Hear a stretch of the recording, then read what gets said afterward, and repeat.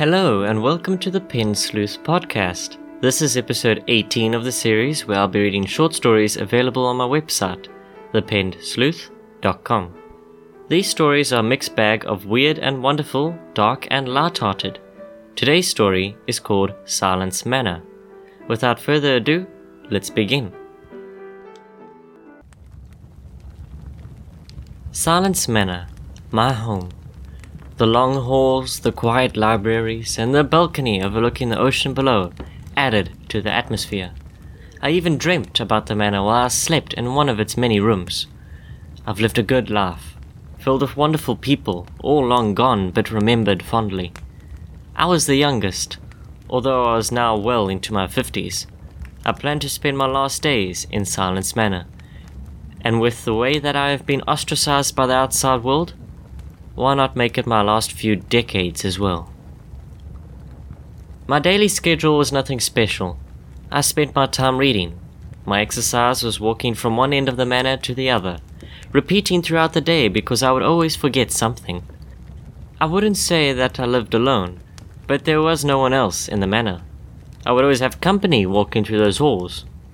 You see, when my loneliness reached painful peaks and the echoes grew so loud I could not think straight, I suddenly no longer felt lonely. Your mind finds a way. I saw people I had seen at the store that week, people I didn't speak to or hear speaking, yet in the halls they didn't stop talking.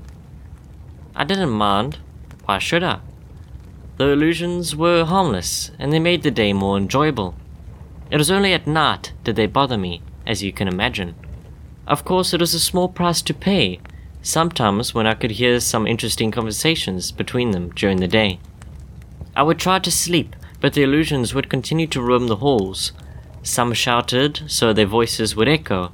Others would slam doors, but the worst ones fought. I would hear muffled arguments that only turned ugly given time. Sometimes I wouldn't get any sleep whatsoever. Those were the times where I believed I was cursed, not blessed. But like I said, these times were rare. These people could have become my friends if I wasn't too scared of being the one they fought with. I got used to it over the years. More people would appear each week, but the manor was large, so the chances of bumping into the same person were rare. That's the benefit of wealth, I suppose. Some cooked for me when I was too sick to get out of bed. Although I was friends with none of them, they all knew who I was and treated me like I was family. It was wonderful. The food, some nights, was particularly good. Salted just enough for me to enjoy the savory taste, but not so much I would be needing glasses of water after. Of course, if they did salt too much, they would bring me water, I believe. I, of course, didn't want to ever insult them either because of my fundamental fear of becoming enemies with any one of them. "Sir, please listen," the officer said, looking very tense. "You don't live in a mansion, you live in a 2-story home with 7 rooms, most of which are filled with boxes and junk." One night, we would all collect each other and fill up the largest room with chairs. One of us, usually me, would climb onto a coffee table and read poetry to the rest. I love poetry with a passion, and whenever someone beside me recited a poem, I would listen to it on the edge of my seat, hanging onto every word and reveling in its. "Sir, please concentrate," the officer told me, frustrated with my interruptions. "You live alone in a small house. The manor you speak of is an illusion. It doesn't exist, your friends don't exist, and what you've done, the people are illusions, officer. But don't worry, they're harmless." "Well, you are bloody well not." The second officer walked up behind and placed a hand on the first's shoulder. "Calm down, man," the second told the first. "You're wasting your time on this lunatic. The man may seem to have the lights on, but nobody's home. The asylum is sending."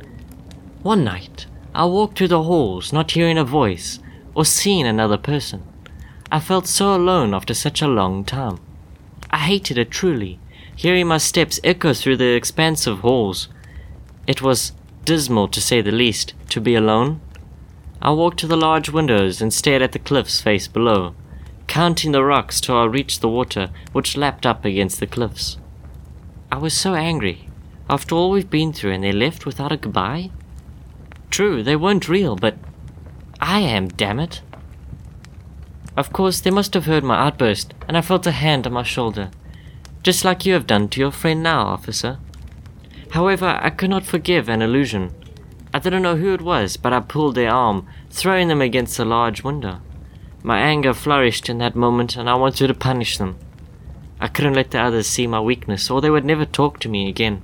I didn't hold any illusion above another, so it didn't bother me killing one of them. Seeing the unfamiliar form fly through the glass into the rocks and waters below eased me greatly. This was my goodbye. No more illusions.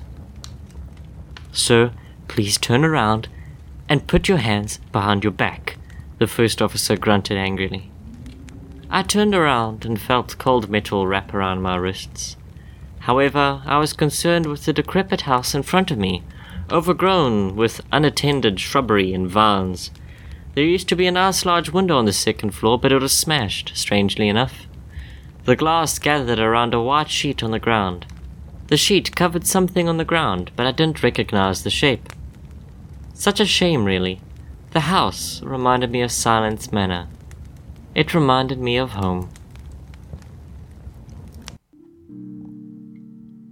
That is the end of this episode. If you like what you hear, consider giving this channel a follow, and if you wish to read this story, it is available on my website, thepennedsleuth.com. If you enjoy my work, please show your support by following any of my social media, or perhaps consider supporting me on Patreon. With that, good day, good night, and I'll see you in the next episode. Bye for now.